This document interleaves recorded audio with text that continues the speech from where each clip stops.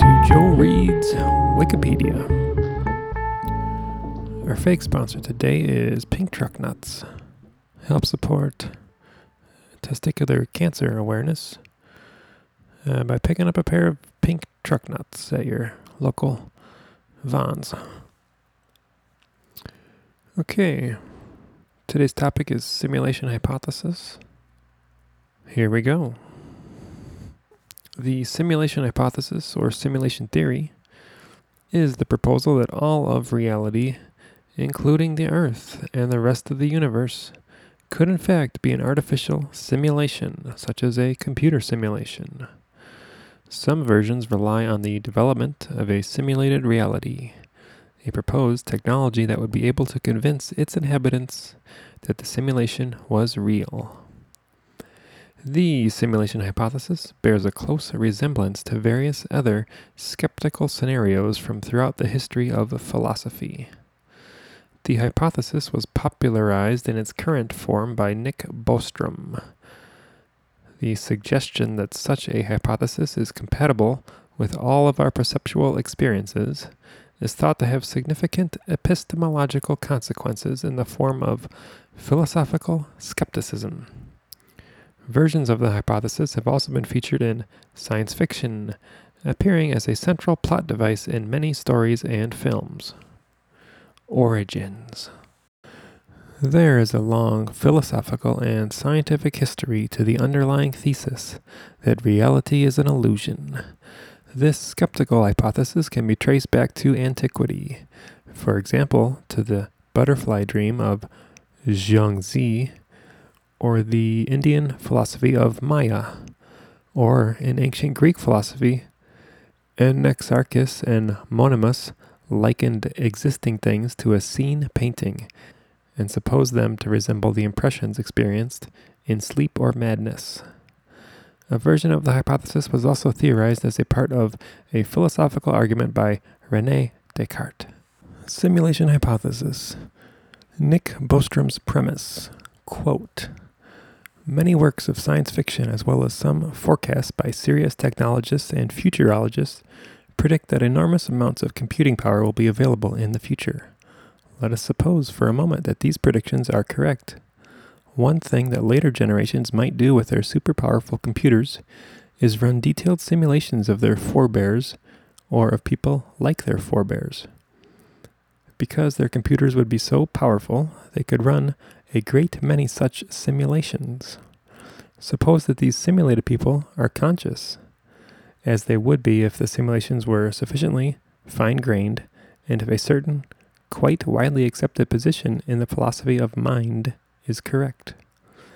Then it could be that the case that the vast majority of minds like ours do not belong to the original race, but rather to people simulated by the advanced descendants of an original race." Nick Bostrom's conclusion, quote, "It is then possible to argue that, if this were the case, we would be rational to think that we are likely among the simulated minds rather than among the original biological ones. Therefore, if we don't think that we are currently living in a computer simulation, we are not entitled to believe that we will have descendants who will run lots of simulations of their forebears." Okay, separate from the simulation hypothesis is the simulation argument. In 2003, philosopher Nick Bostrom proposed a trilemma that he called the simulation argument.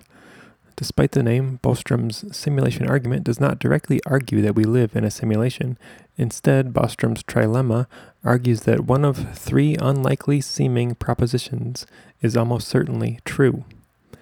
Number one, the fraction of human-level civilizations that reach a post-human stage, that is, one capable of running high-fidelity ancestor simulations, is very close to zero.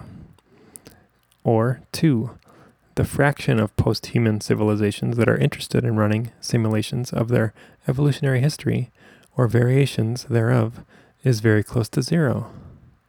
Or three, the fraction of all people with our kind of experiences that are living in a simulation is very close to 1.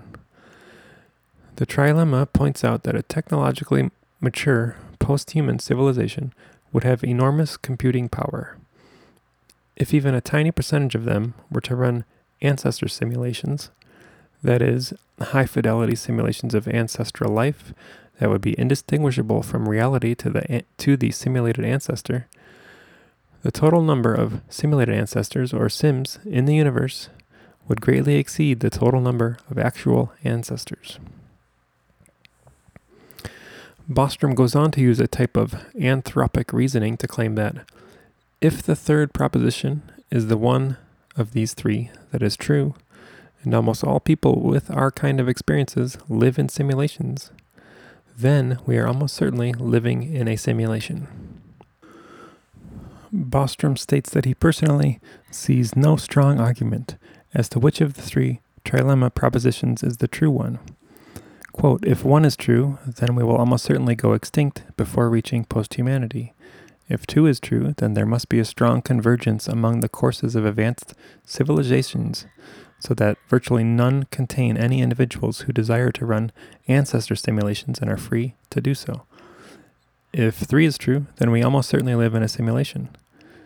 In the dark forest of our current ignorance, it seems sensible to apportion one's credence roughly evenly between 1, 2, and 3.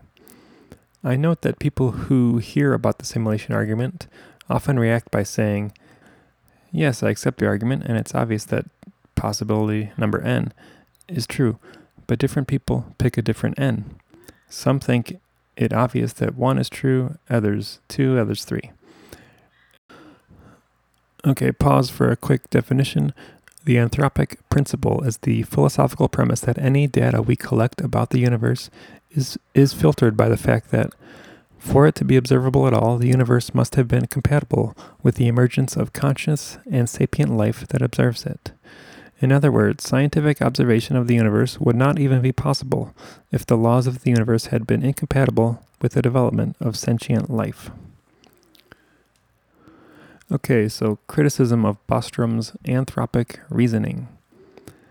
Some philosophers disagree with Bostrom, proposing that perhaps sims do not have conscious experiences the same way that unsimulated humans do, or that it can otherwise be self-evident to a human that they are a human rather than a sim. Philosopher Barry Dainton modifies Bostrom's trilemma by substituting neural ancestor simulations, like brains in a vat, for Bostrom's ancestor simulations, on the grounds that every philosophical school of thought can agree that sufficiently high-tech neural ancestor simulation experiences would be indistinguishable from non-simulated experiences. Some scholars categorically reject or are uninterested in anthropic reasoning, dismissing it as merely philosophical, unfalsifiable, or inherently unscientific. Some critics propose that we could be in the first generation, and all the simulated people that will one day be created do not exist yet. Arguments within the trilemma against the simulation hypothesis. Some scholars accept the trilemma and argue that the first or second of the propositions are true, and that the third proposition, the one that we live in a simulation, is false. Physicist Paul Davies deploys Bostrom's trilemma as part of one possible argument against a near-infinite multiverse. The argument runs as follows. If there were a near-infinite multiverse, there would be post-human civilizations running ancestor simulations, and therefore we would come to the untenable and scientifically self-defeating conclusion that we live in a simulation. Therefore, by reductio ad absurdum, existing multiverse theories are likely false. Some point out that there is currently no proof of technology which would facilitate the existence of sufficiently high-fidelity ancestor simulation. Additionally, there is no proof that it is physically possible or feasible for a post-human civilization to create such a simulation, and therefore, for the present, the first proposition must be true. Additionally, there are limits of computation. Consequences of living in a simulation. Economist Robin Hanson argues a self-interested, high-fidelity sim should strive to be entertaining and praiseworthy in order to avoid being turned off or being shunted into a non-conscious, low-fidelity part of the simulation. Hanson additionally speculates that someone who is aware that he might be a sim might care less about others and live more for today. Quote, your motivation to save for retirement or to help the poor in Ethiopia might be muted by realizing that in your simulation you will never retire and there is no Ethiopia. End quote. Testing the hypothesis physically.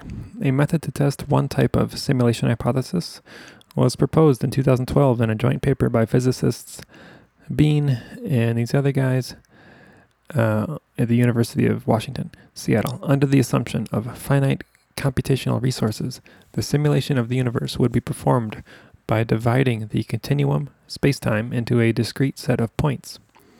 In analogy with the many simulations that lattice gauge theorists run today to build up nuclei from the underlying theory of strong interactions, several observational consequences of a grid-like space-time have been studied in their work. In 2019, philosopher Preston Green suggested that it may be best not to find out if we're living in a simulation, since if it were found to be true, such knowing may end the simulation. Other uses of the simulation hypothesis in philosophy. Besides attempting to assess whether the simulation hypothesis is true or false, philosophers have also used it to illustrate other philosophical problems, especially in metaphysics and epistemology. David Chalmers has argued that simulated beings might wonder whether their mental lives are governed by the physics of their environment, when in fact these mental lives are simulated separately, and are thus in fact not governed by the simulated physics. They might eventually find that their thoughts fail to be physically caused. Chalmers argues that this means that Cartesian dualism is not necessarily as problematic of a philosophical view as is commonly supposed, though he does not endorse it. Yes. So basically, a lot of this article was taken from a paper published by Nick Bostrom called Are You Living in a Computer Simulation? Published in 2003. You can check it out online. Just Google it. It's about a 14-page PDF. Okay, see you next time.